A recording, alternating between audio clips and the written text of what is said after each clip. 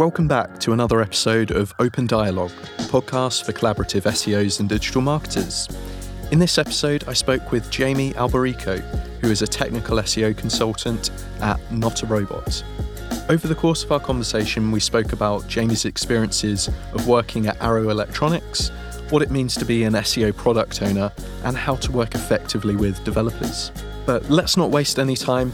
Let's dive straight into this. Here's another episode of Open Dialogue with Jamie Alberico. Hello and welcome to the show, Jamie. Woo! Hi Sam, how's it going? Yes, very well, thank you. Wonderful. I just want to let you know that you only get a whoop if you actually turn up in our studio here, because a lot of people dial in, but it's the in studio guests they get a proper cheer. So they're missing out on this great couch if they don't come in person. Yeah, we've got a great couch in FOMO, in the guys, studio. amazing couch. Yeah, it's very good. So I'm really happy that you're guesting on this podcast, because when I first contacted you, I expected that you'd be dialing in from Denver, Colorado. However, I was really excited to learn that you're going to be over in London. So it's a real pleasure to have you here in person, and I hope that we learn a lot over the course of this episode. So how does it feel to be in London? You've had a mad couple of weeks over here being so you were at a very well-known UK search conference last week, but I was listening back to all of the episodes that I've done so far, and I've been shouting out this particular conference every single episode, and I think I'm giving them too much promo. Just show I mean, them. it is an SEO conference in Brighton, so that's a bit of a hint. But how have you found it being over this side of the pond? I do love it. I think you have so many wonderful things in here. Tea, biscuits, chocolate, proper chocolate, really quite lovely. Chocolate, your coffee game is adorable. We need to talk about this. Coffee is not meant to be crystallized pellets. There's a reason you all drink tea. It's because you don't know any better. I've offended so many Brits, and I apologize, but seriously, come to Denver. I'll take you to a lovely coffee shop. You'll have a proper mocha press. It'll be wonderful. I would take offence to that, but yeah, it is the If you the want good to take coffees that I've offense had to are few me and calling far you be- out in about between. freeze-dried coffee crystals, then I will bear that burden. But then, no, our coffee is pretty bad over here in the UK. You get some good places. There've but been some really good places. Yeah, but the readily available stuff has been freeze-dried crystals, which are... especially if you're staying in hotels, it tends to be Nescafe, and that's just like it is the worst. It's just like you might as well not have any coffee at all. But you do have tea. And that's when you divert over to tea, and the tea is lovely. Yeah, we've got tea. So maybe it's a message to me, like, hey, you should adapt to your surroundings. Try our some tea. Yeah, so it's lovely. Yeah. But is there anything that you've enjoyed particularly over here in the UK? I really love coming over here and going to all these conferences, because there's so many people I talk to online on Twitter, and then I get to meet them in person. So it's a little bit like I'm 14 again, and I've made internet friends, and I'm going to meet my internet friends in real life. Yeah. And I was 14 in an age where that was not known to be a terrible idea. If you're a kid listening to this right now, don't make internet friends. Meet them in person. But for me, it's great. Like, you'll go and you'll have a lovely conversation and learn something new. You start chatting with this person, be like, oh, let's be friends on Twitter. We already follow each other! Have you ever had that weird moment where you make that connection, you're like, oh, I've spoken to you before, like we've got this pre-existing online relationship? I've never felt it to be weird. I am at a disadvantage. It's pretty easy to spot me. There's just this flop of wild blue hair, and people are like, hi, Jamie. I'm like, oh no, I now have to try and figure out who you are from a Twitter icon. Yeah, I think that is the main issue that I have when I'm at conferences, is like I'm trying to work out if that person matches up with who I think they are on Twitter. But yeah, with you, there is no denying that you are Jamie. So well, now there's been a couple. So I've been to Google I/O, and it was amazing because I just walked into this field of multicolored hair and these brilliant women who were at this coding conference. Right. Wow. It was a little bit like the end of Free Willy, where the orca joins the rest of the pod. And you really root for them. Yeah. I love that reference. Okay, so before we go off on too much of a tangent, I'd like to start this podcast by looking a bit about how you got into search and find out how you got into this wonderful community and space that we find ourselves in. I think, like a lot of SEOs, I didn't mean to. It was curiosity. So I graduated in May of 2008. And in the States, that was when hold times were longer than normal. While you tried to call your student loan people and go, I want to give you money, but I want to eat. So how do we work this out? I was waiting tables at the time, worked at a sushi bar. Really wanted to be able to use my degree in some way. I had these lofty aspirations of writing plays and graphic novels. And I was like, well, I'm going to do something. I'm going to blog. So I started picking up these jobs blogging, like literally writing about concrete to pay for my supper. And in that process, finding like, okay, this article is fantastic and this article is terrible. But why does this one get so much more attention? And noticing, oh, wait, there's this whole meta layer behind it. And that evolved into, becoming a consumer analyst and then working in my very first in-house job. And it was while I was there that I got into working with the dev teams and becoming a tech, kind of out of both accident and necessity. Okay, so at college, were you more of a creative type then? Were you doing like a more creative type Creative degree? writing is my degree. I have a comma tattoo on my wrist. Right. Is that just a reminder? You just need a break in a sentence every now and again. What? It's a bit loftier. Have you read the play Wit by Margaret Edson? No, I have not. It's a fantastic play. There's a portion of it where the main character is doing her dissertation, and she uses a translation of John Donne that has an incorrect punctuation in it. And the line is, "Death be not proud, death thou shalt die." The version she had done her dissertation on had it, "Death be not proud, semicolon, death, capital D, thou shalt die, exclamation point." The professor corrects her that it is comma, lowercase d, death, thou shalt die. So the acknowledgement of a pause versus the dramatic stop. Okay. Yeah. That's way loftier than I imagined that commentary. I have plenty of stupid tattoos as well. We're good. I was going to say, that's like a very small tattoo compared to some of the other ones that you've got. Oddly enough, way more meaningful, but smaller real estate. Yeah. Love it. So the transition from going from the more creative side to the more technical side, is that something that came naturally to you? It was out of curiosity, necessity. So I was working on this 70,000 product restaurant supply e-commerce site. And in the course of the week, my primary keywords, restaurant supplies, restaurant equipment, we were page 1, hemorrhaged out 23 ranking spots. This was 2013 or so.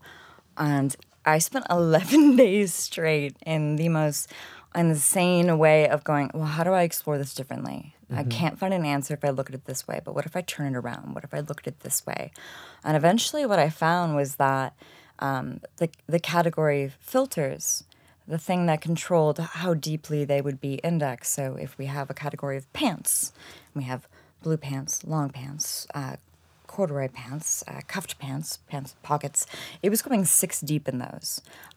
Those didn't actually line up to the controls in the SEO Manager tool, which were intended to go ahead and control that level of index coverage. So basically I had to come up with this insane plan to break the site's spine to save it. It worked. It did. But it meant that I was suddenly moving from being this marketing SEO to, sneaking into the dev area all the time. They had their scrum master who was just, with a broom shooing me out like a stray cat persistently. But I ended up becoming the product owner for the front-end team. We were the .commies. It was great. Yeah.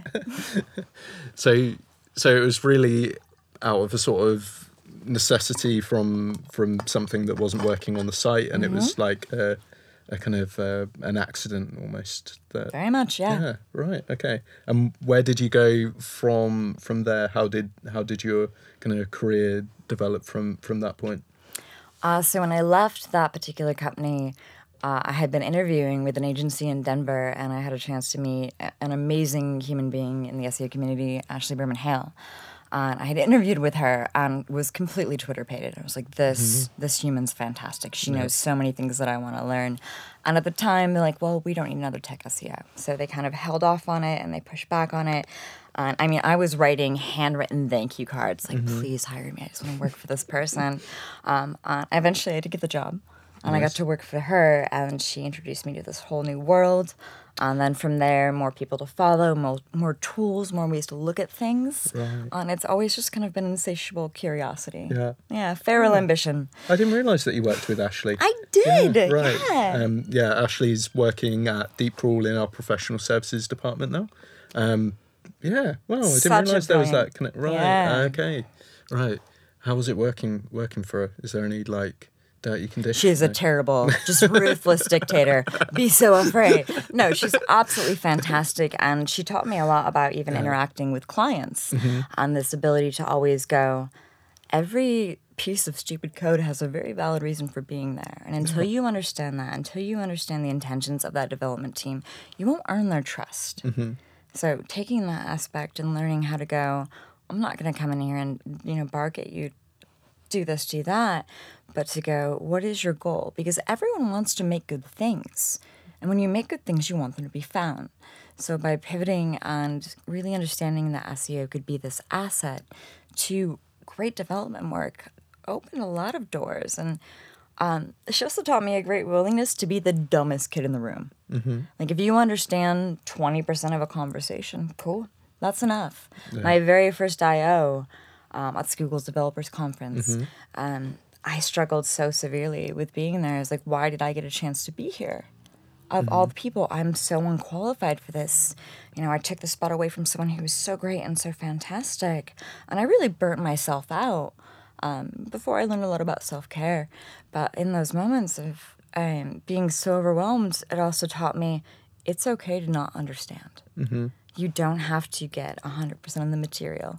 It's okay to raise your hand and go, what do you mean by this? What does that word mean? And it helps to get rid of a lot of assumptions, because sometimes you work with teams, and when I say title, that means something different than it would to you as a merchandiser, as a marketer. Yeah. So is it about having a certain level of security in your own sort of knowledge to be able to say, like, look, I don't understand this, but I'm trying to learn? Is that that kind absolutely. of... It's a willingness to go, I don't get it, but I'm willing to keep trying. Okay.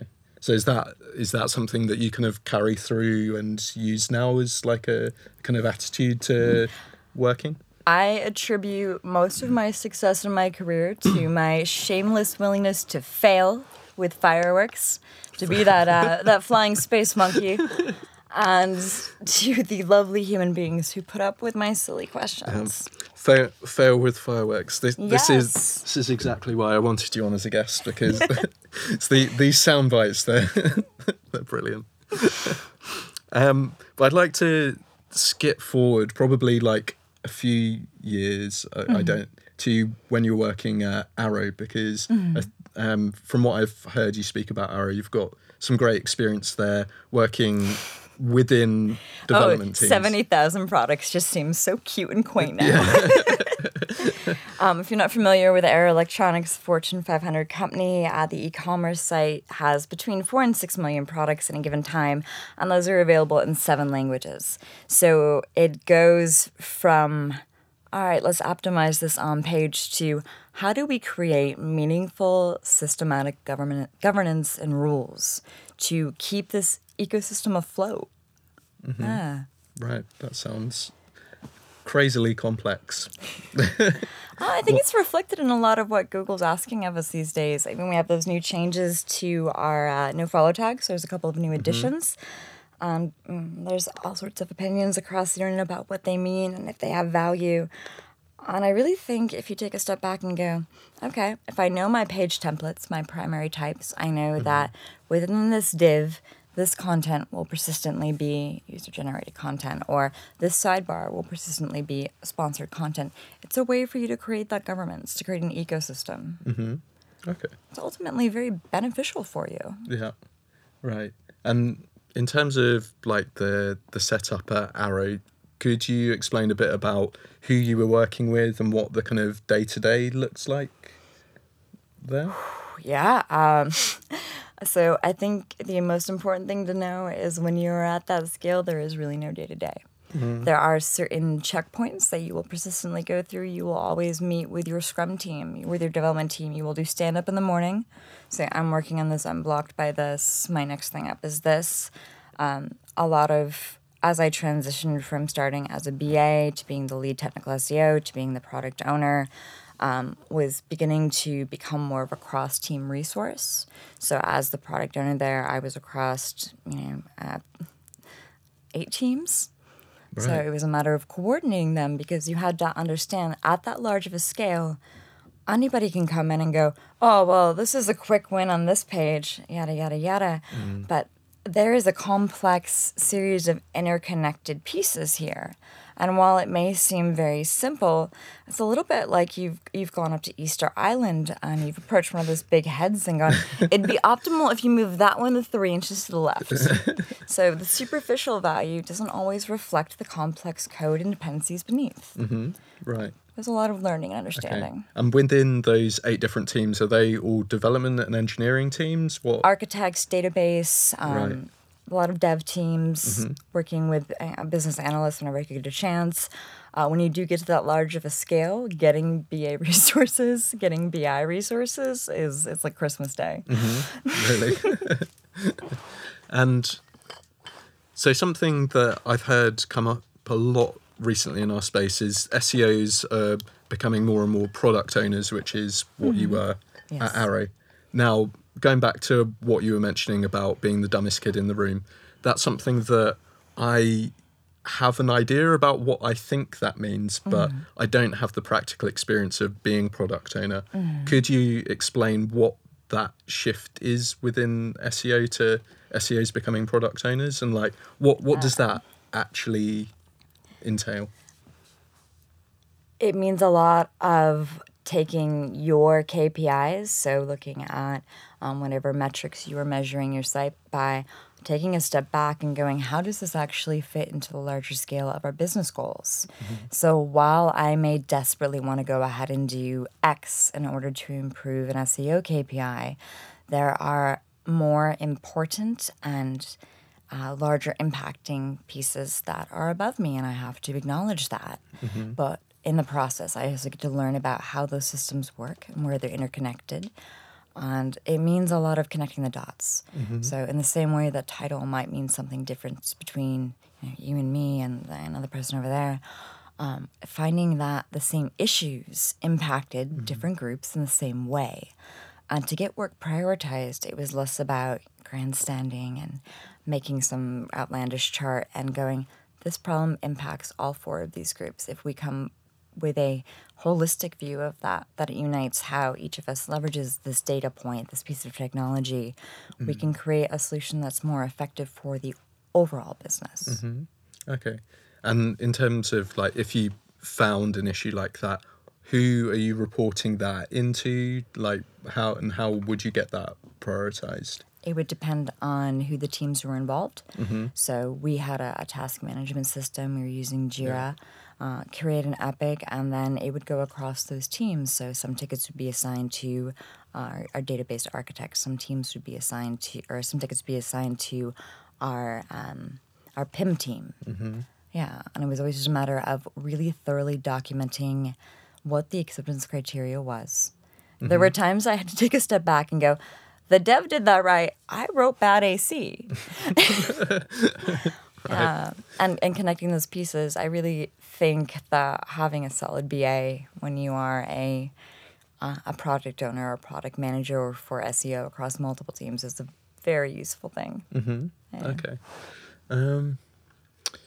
Could you tell me about a time when something went like really badly? Maybe not at Arrow, like another. Maybe you don't have to mention who you're working for, or like you don't have to like incriminate anyone. But tell us about a particular time when something didn't go so right. So, what I found in speaking to people so far is like it's quite easy to get like, oh yeah, this is how it should work in theory, and like I did XYZ, but yeah. Most like, of my career is based on I know it's supposed to work like Yeah. this, but behold. Right, okay. Let's hear a failure with fireworks. I can tell you about one of the moments where you have to stand up and own your position as a product owner or manager when it comes to SEO, and also understand the impact it has to other groups. So I was working on a redesign for an e-commerce site. This was right before Googlebot finally updated to being evergreen.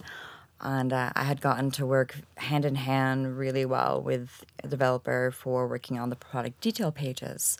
But unfortunately, for the product listing pages, that developer had a series of truly unfortunate events and wasn't able to work with him.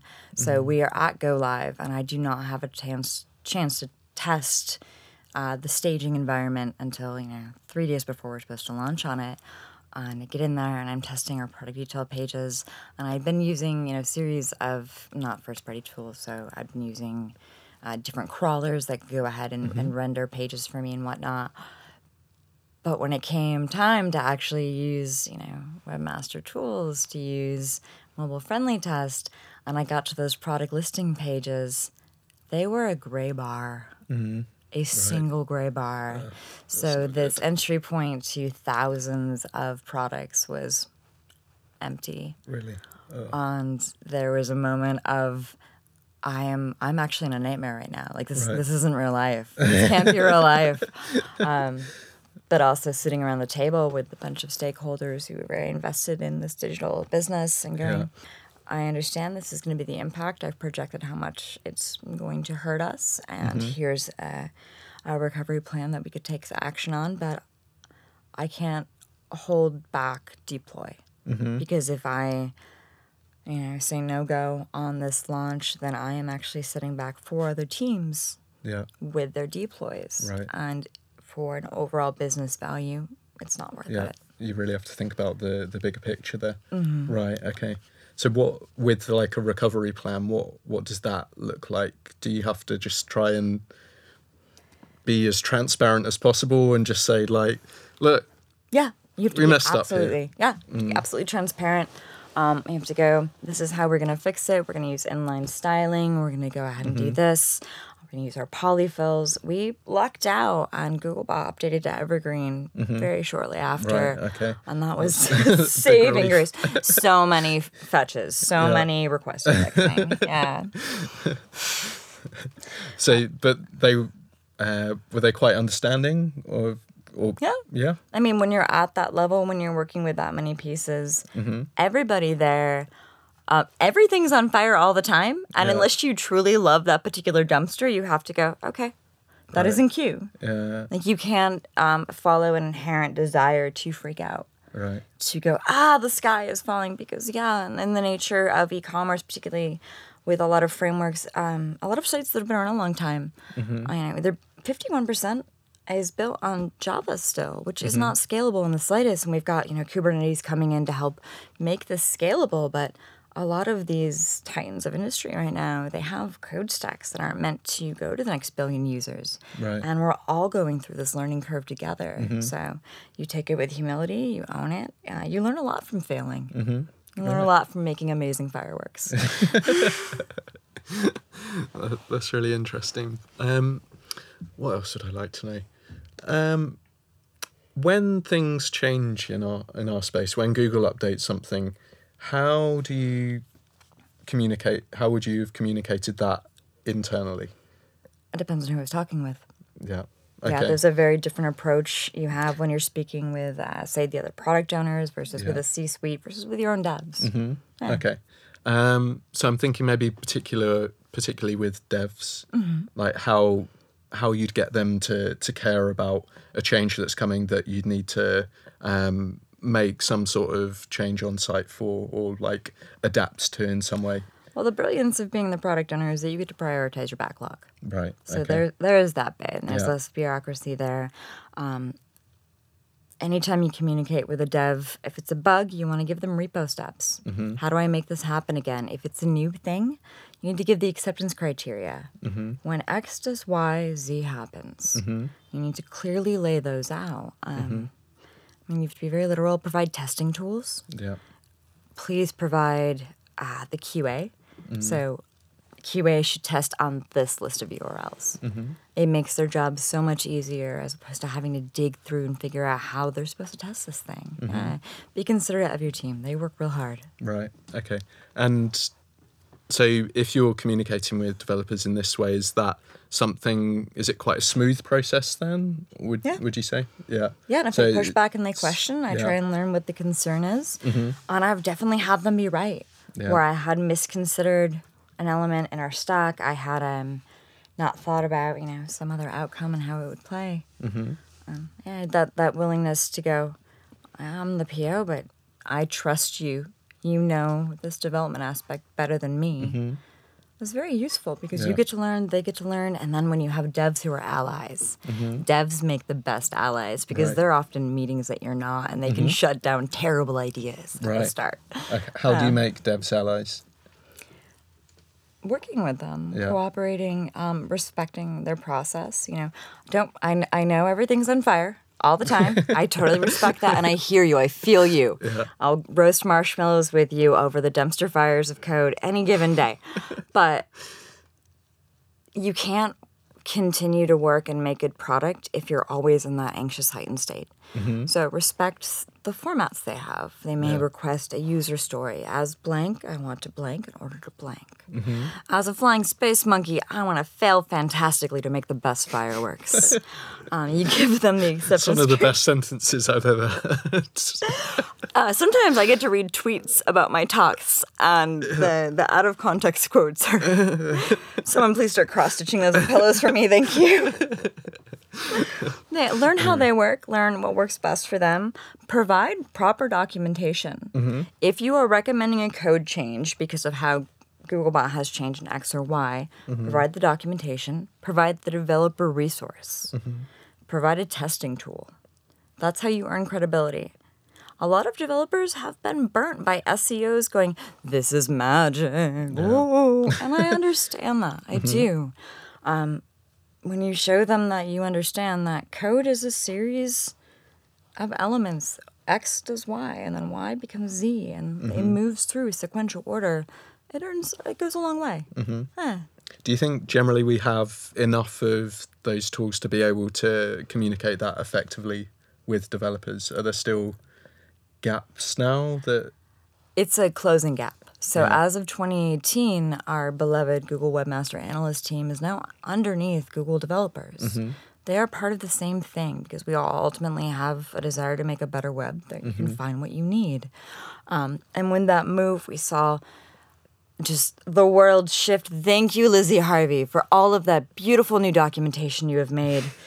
Shout out. She's an unspoken hero of the Google developer team where she's doing this new documentation that goes through step by step. And for a while there, you would go and you'd look for an answer and there's 3 versions, but none of them are dated and you're not really sure what's from where. So, making this new, more relevant documentation and keeping up, even internally, one of the best things obviously you can do when you work with a large dev team is have that information in your knowledge base. We did this in order to do this. Here we go. Sometimes even getting that documentation in your internal knowledge base is difficult. So to have someone out there who's stepping up to that, we've seen Google invest the resources. SEOs everywhere like, JavaScript, what do we do? And they brought on a webmaster analyst who just specializes with JavaScript. Yeah, the stuff Martin's doing is amazing. Yeah. Thank you, Martin. When you're working with Google's tools on a site as big as ours, do they hold up? How useful is Search Console when you're working with huge sites? Does it get to a point where you're just do you have to use it in special ways to get? You get a little crafty. Yeah. You do. Right. So you've got properties, right? And you can make properties that are subfolders. So I would have one that was, obviously one for each of the variants. So secure, non-secure, dubs, non-dubs. But here's my primary. and here's my primary for each of the languages. And then beneath each of the languages, each of the categories, each of the products.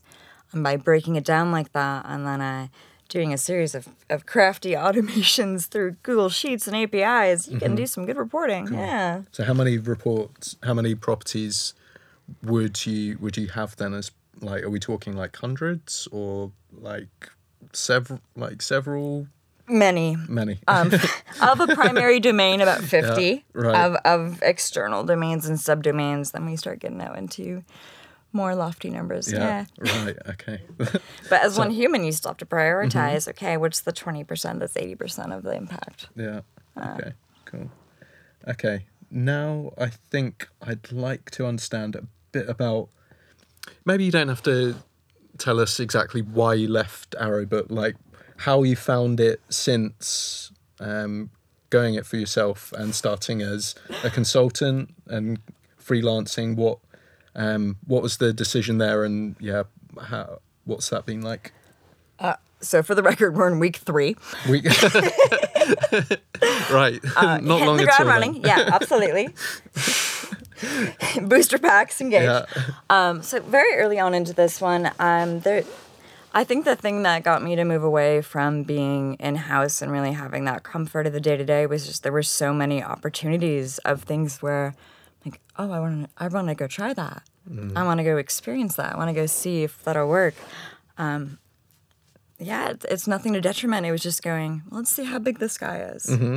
Yeah. Right. You mean the variety of working with different sites? Okay. Different sites, different stacks. Figuring out, does Blink really love service workers that much? Right. Do they get more threads? How does this go? Yeah. Right. Okay. And so you're enjoying it so far?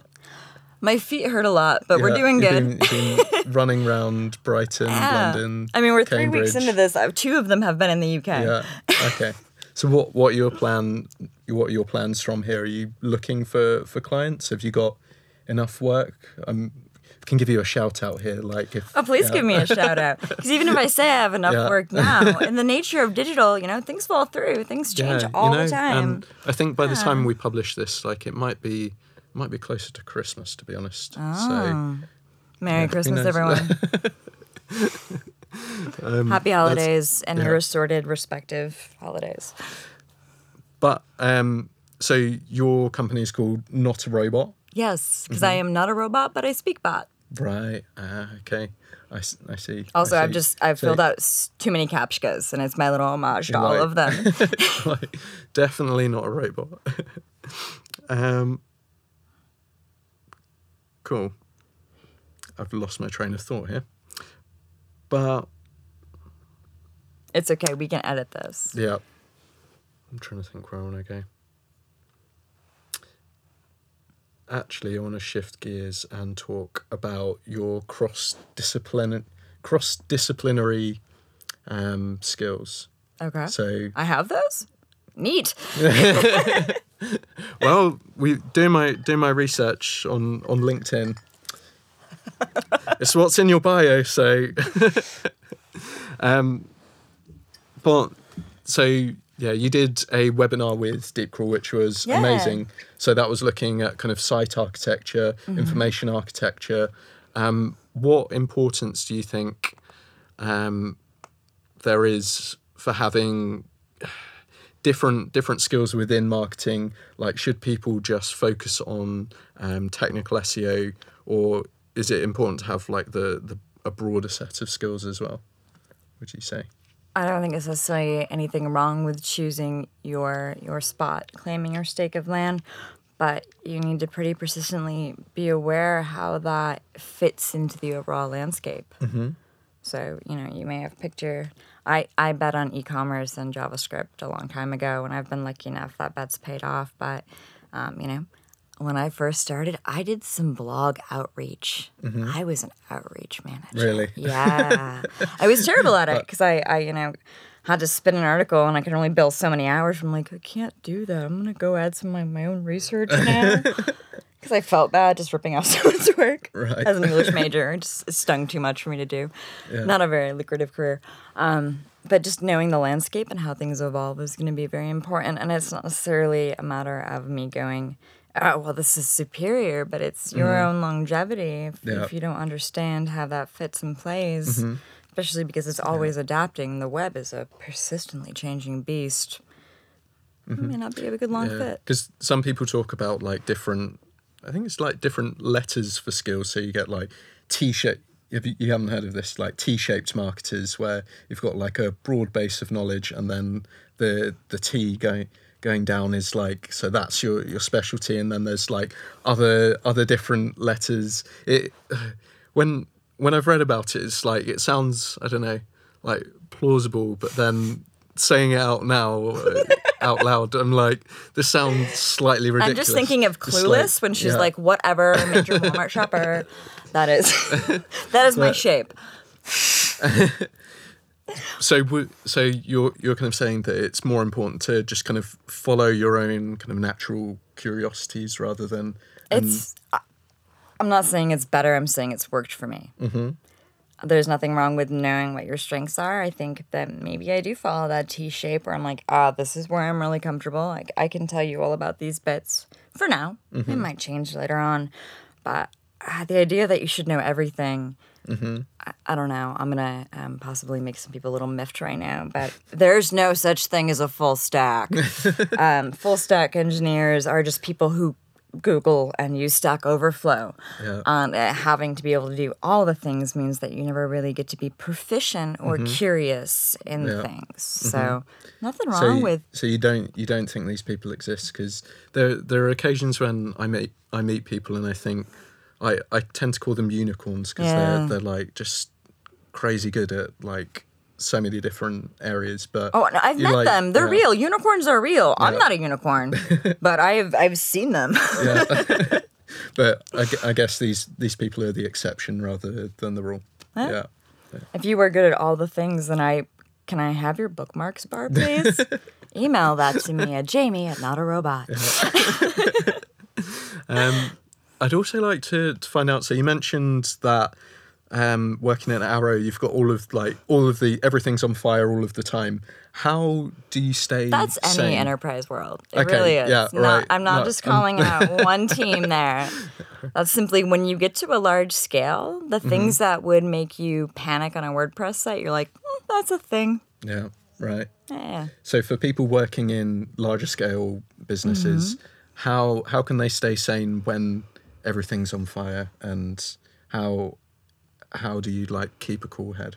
I mean, that's really where that ticketing system comes in, where you have people like your POs, like your BAs, who help to go ahead and go, this is the next thing in flow. So there's an organized chaos. It's organized chaos. Yeah. It's a little bit like skydiving while playing poker. Right. You have no idea what the flop was just then, but you've got to aim for a safe landing spot. Right. Yeah. Okay. Flop is a thing in poker where you show the first 3 cards. Right. Okay. And also you were like talking about self-care as well. Does that come into it at all? Absolutely. Yeah. 100%. I was joking with Sam before we got here that he should share the questions with me beforehand because I've just been in Brighton. And then I did Optimize's great event out in Cambridge. I was like, there's a good chance I'm going to be a broken Roomba by the time I get here. You can only put 240 volts through a 120 volt fuse for so long before there's ramification to it. Yeah. It's very important to go ahead and acknowledge your hard limits and soft limits and to take time to just sit and do nothing for a second, especially when you've been in really intensive work all day. Yeah. Cool. I'm a compulsive gardener. Really, it's my rebellion against my digital life is I garden. I play Dungeons and Dragons, tabletop style, and I bring a Polaroid camera with me when I travel. Right. Yeah. I haven't seen any of the gardening. Like, Really? Do you post that on Twitter at all? Like, I don't. I think that might be more of like an Instagram thing. Okay. Yeah. Right. I need to find you on Instagram then. Yeah. I think I follow you. Rude. Might Sam need is to follow too you cool back. for me. There we go. This is really awkward. I don't tend to use Instagram too much. Like, yeah. things get a bit weird on there because I get sick of people posting just like, oh, here's me eating this, here's me going to this place. It's just like There's so a samey. persistent need to project the hashtag best life rather than the hashtag authentic life. So tiresome. So For everyone listening, you don't have to smell me right now. And that's an amazing thing because the reality of running around and doing these crazy, amazing things is sometimes you stay in kind of sketchy Airbnbs and then there's no hot water that morning. The success of everything is made on your willingness to adapt and possibly offend others with your smell. Yeah. Right, two things there. First is that you're not really smelling. That's fine. Or second, you. like you didn't have to volunteer that up. Like that was completely. But I think that's important. Like that's part of the deal. Is Instagram is so much hashtag my best life, and when we don't allow the vulnerability of being like, hey, these people that you think are amazing unicorns in our fields, they're real humans too. Right. Yeah. I've been behind the scenes. I've been in speakers' rooms and watched amazing people before they took stage go. And have a moment of panic, or have to take that moment to themselves to focus and recenter, and it's okay. There's nothing wrong with acknowledging you're human. Yeah. How do you get in the zone before you go on stage? Are you one of those? Do you have a little panic as well? Because like when I've seen you speak, I think I've seen you at Search Love. I think just Search Love. Oh no, SMX Munich as well. Yeah. You've got like a very kind of calming stage presence. Like there's like an assuredness there. I'm like, I wish I could be like that. I'm more like jittery and but it's very like even the gesturing that you've got. It's like now we're going to talk about rendering and. So hilarious, fun story from Munich. So about 30 seconds before we start this talk, and the night before, one of the gents who was supposed to have this panel, his baby came early. So I get an email going, hi, can you cover this topic? And I'm like, okay, I'll be there. So I whipped together this deck overnight, and I'm up on stage, and I'm getting ready to do a talk. I'm there with Patrick Stocks, who is just one of the amazing, heavy hitters in our field. And we're getting ready to cue, and I've lost my clicker. I've lost the clicker to move the slides forward. So the laptop is there on the podium, and while I look very graceful, it's because I'm nonchalantly reaching over and tapping. Move the slides ahead. There's nothing like a bit of improv. I think everybody feels the jitters and the fear, and I just I mean, public speaking is everyone's biggest fear. If you go through and you do a poll, what are you most afraid of? Spiders and all of this. No, it's getting in front of a crowd, and being willing to share what you know and being willing to be wrong about it. Yeah. I always want to like put up a slide like, hey, guess where I'm wrong in this deck because it's somewhere. Or just wear a pin that says, ask me about my crippling anxiety. Right. Just to completely disarm it because it's there. It's part of, the process that I go through. But so do you mean you purposely put something wrong in your deck? Or just inevitably I am wrong because I am human. Like there will be something wrong. Yeah. Right. Okay. That's quite. I'm not trying to intentionally mislead anyone. I am providing you with the best information I have at the time, but I am human and highly fallible. Yeah, it's important to acknowledge that, definitely. That I don't know whether it leads us onto this, but I read your post on Search Engine Journal about ethical SEO. Armadillo. Okay. Before we get into armadillos, can you explain a bit about what motivated you to write this post about ethical SEO and what it means? Oh, okay. Just softball that in, Sam. Yeah, absolutely. I can talk a bit more to pad it out a bit if you like. Just chat through that. I felt it was a necessity because if we just watch someone. So go ahead and sit in a nice coffee shop that's got a good view. And maybe in a Toy Story even. So watch when people pull out their phone and they ask a question. Or just walk into your break room. Be like, hey, what was that movie with that guy? Someone's going to pull out their phone. Mm-hmm. We inherently trust the answers that appear there. We believe that they're true. Mm-hmm. But the reality of it is we have jobs manipulating how that happens. In 2016 in the States, we had a bit of an issue with social media and the elections that happened. Those ads were, very quick turnaround, quick ROI to them. You paid, you got the result. I am aware of SEOs who are working in political fields right now and who are perhaps using a longer game. Okay. Well, for Yeah. using it for Manipulating search results. Really? Yeah. for There are SEOs involved in politics, and it has a very real impact. I don't know why I'm surprised about that. Like, No, you shouldn't be, but think about it's it. just not something that I'd considered. Right. Okay. Yeah. Right. So So the ethical information we trust, how does it get there? And as an SEO, is what you're doing helping to create the kind of world that you want to live in, that you want to be Yeah. a part of? Or is this something that is self-serving to move you particularly forward?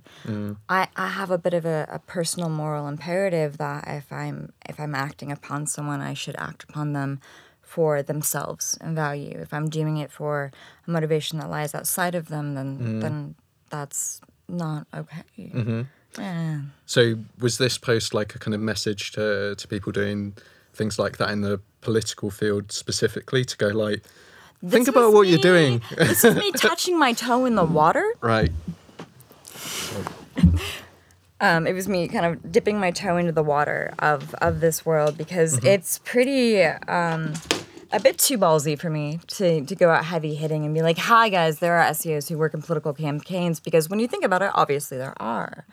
But how does that impact people who don't know how search results come? I have an amazing grandmother. I love her. She's She's not doing some dodgy stuff with SEO, is she? She's such a hacker. She's super elite. But She's running all these PBNs. but she's fallen into that little bit of a Facebook black hole where she sees information and that's echo chambered back to her, and she believes it, and is persistently reinforced. And I become very discouraged and concerned when we're in a place where the idea of objectively providing information, that doesn't get clicks, it doesn't get headlines, but giving a slant, giving a salacious story does. Okay, it may move you further forward in your personal career momentarily. It may benefit whatever goal you're after. But how would you feel if everyone behaved that way? If everyone adopted the same kind of moray? No.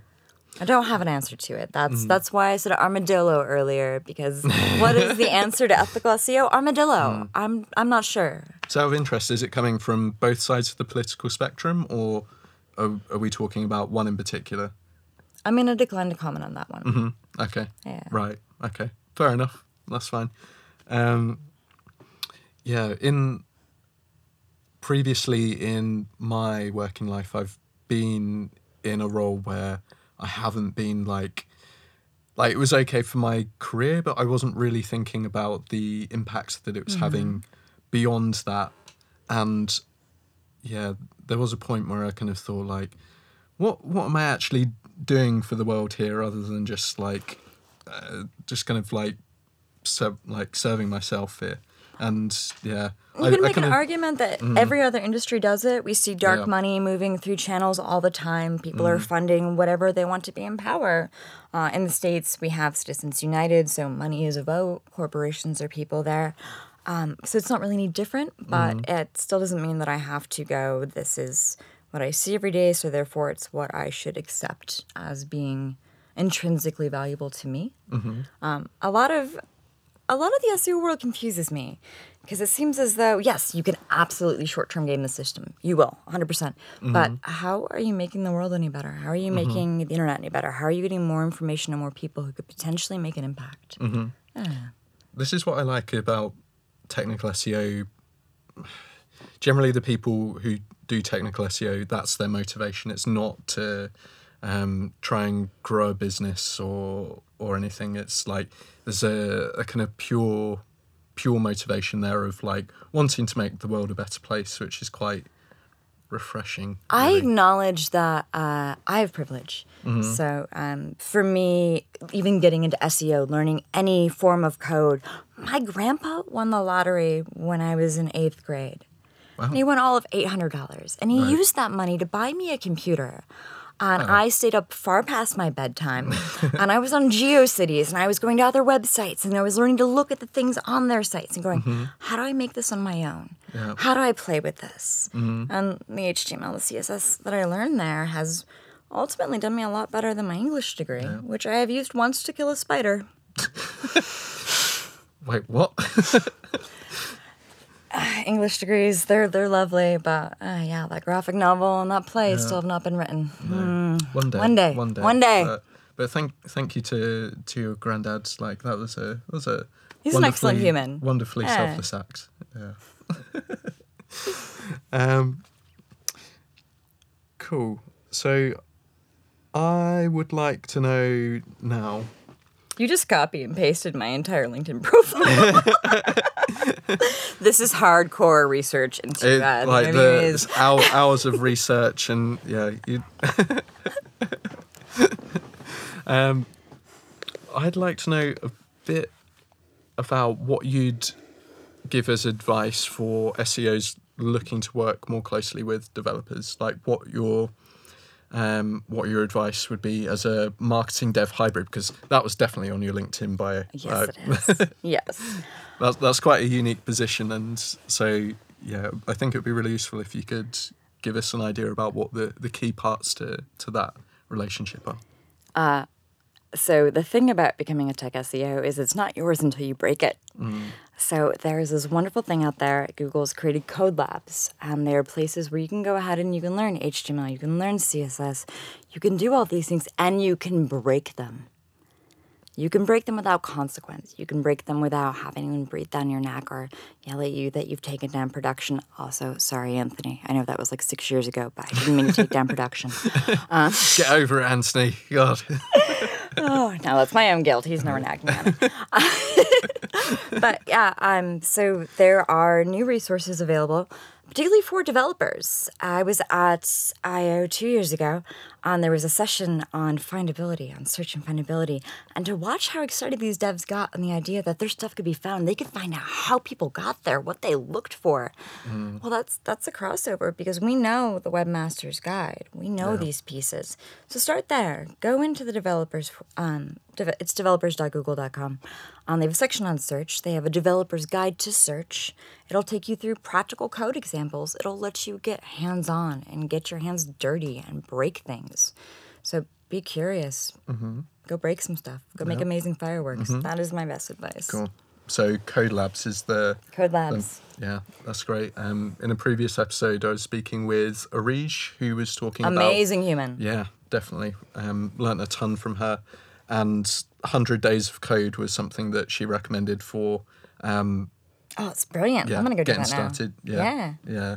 I've kind of been like thinking about it. Like one of my colleagues, Ruth, she's like halfway through learning Python, I think, with 100 Days of Code, and she's been really recommending it. So I'm like, it's an hour a day every day. It's such a commitment, but it's not really. Like you just have to make. Think time about for what it. you spend an hour a day doing, just Exactly. nonchalantly. An Yeah, hour a just day on- flipping through Instagram, ignoring my Exactly. friend request. Yeah. One day. But yeah, that sounds like a really good thing to get involved with, and yeah, just making the time to get a better understanding of of what developers. I mean, we're SEOs. We want to optimize web pages. Web pages are made of code. Yeah. Fundamentally, everything we do is based on code, and understanding how that works only benefits us. Yeah. Yeah. Okay. Cool.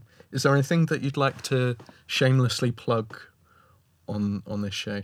So we're going to split this out into two different sections. The first is a product or service that makes your life easier, not necessarily work related, but just like something that you'd recommend to people as like a productivity hack.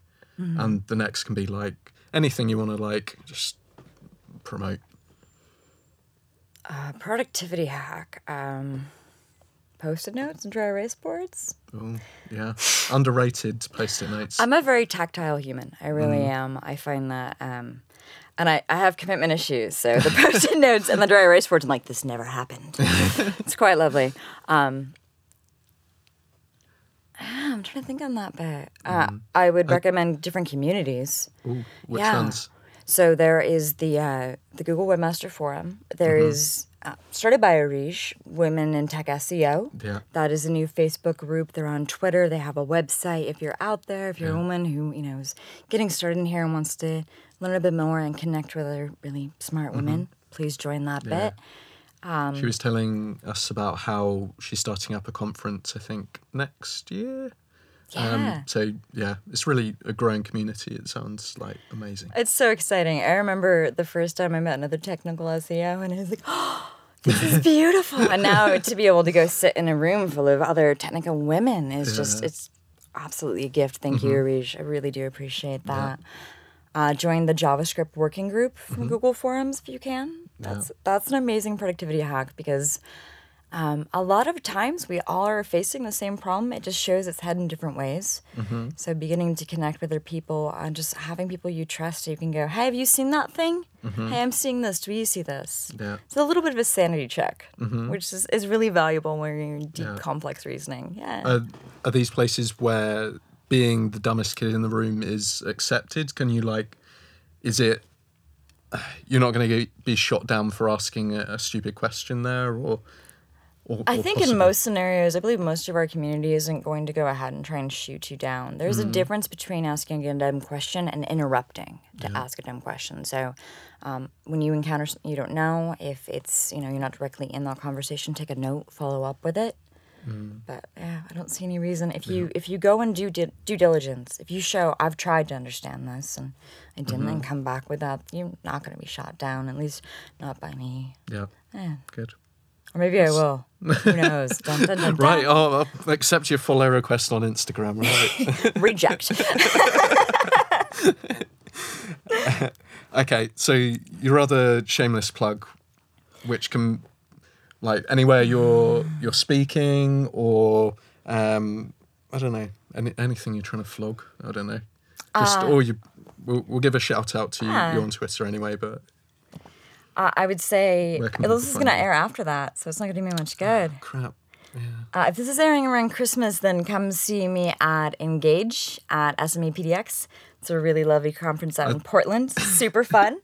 If this somehow airs before then, I'm going to be at SMX East, SMX Milan, and there's a Google Developers Group meetup that's going to be in New York City at the same time as SMX East. If you're around, if you're a developer and you want to learn more, I want to learn from you, so let's teach each other. Yeah. Cool. Right. For a minute there, when you mentioned Christmas, I thought you were going to invite people round to your house or something. But maybe that's I mean, a if you're bit in too- Denver and you have nowhere to spend Christmas, send me a tweet. No promises. I don't know. Why not? You could. What's Denver like? I've never been. Would you It's recommend? wonderful. Yeah. Especially on Christmas Day because everyone's left, and you can go the speed limit on I-25. Wow. So you'd recommend coming out to visit that neck of the woods? Yeah, absolutely. Denver is a really lovely place. We've got the mountains, just a very unique culture. Cool. Right. Yeah, I'll have to come over at some point. Yeah. I think I've only been to New York, where else? Been Seattle. So I've been, both coasts, but not ventured around too much. So you're in the UK, which is pretty small compared to the States, and we very much have cultural pockets that are almost their own countries within the States. yeah. Yeah, Denver's its own. That's the thing about the UK though, is that it's a very small country, but you have these little pockets of different cultures. I've kind of learned that in this trip, and especially moving around. It can be so like much. a town 20 minutes down the road and have a different accent and different. It's a very sharp contrast. I'm like, I just went around the block. What happened? I learned what a geezer was. Really? What, you got into gangster culture? No, I'm staying in Harlow tonight. Oh, so a rough area around there. Watch out. Well, I think we're going to wrap things up there. But thank you very much, Jamie, for coming on Open Dialogue. And you've been an amazing guest. We've gone off on a load of different tangents. And we've got I'm some sorry, great and you're soundbites. So thank you very much for joining us. Thank you. Cheers. A massive thank you to Jamie for being such a superb guest and for giving us a bunch of laughs as well. If you'd like to hear more from Jamie, you can find her on Twitter at jammer_volts. If you want to hear more from myself, I'm at Sam_Marsden on Twitter. And if you want to share Open Dialogue with the world, make sure that you use the hashtag open_dialogue. Before you go, I would just like to let you know that this podcast has been made possible by my employer, Deepcrawl. So if you're interested in improving the technical health and organic performance of the websites that you manage with an enterprise-level web crawler, then head on over to deepcrawl.com and have a look at how we can help. We've even got a 2-week free trial for you to give us a whirl with. I'd also like to give a shout out to BMO Studios based in Hackney Central, who make Open Dialogue sound as good as it does. If you want to find a written recap of this podcast, make sure you head over to the Deepcrawl blog by visiting deepcrawl.com/podcast, where you'll also be able to sign up to our mailing list and be notified when we release new episodes on a bi-weekly basis. Thank you again for listening to Open Dialogue, and I look forward to you joining us again soon.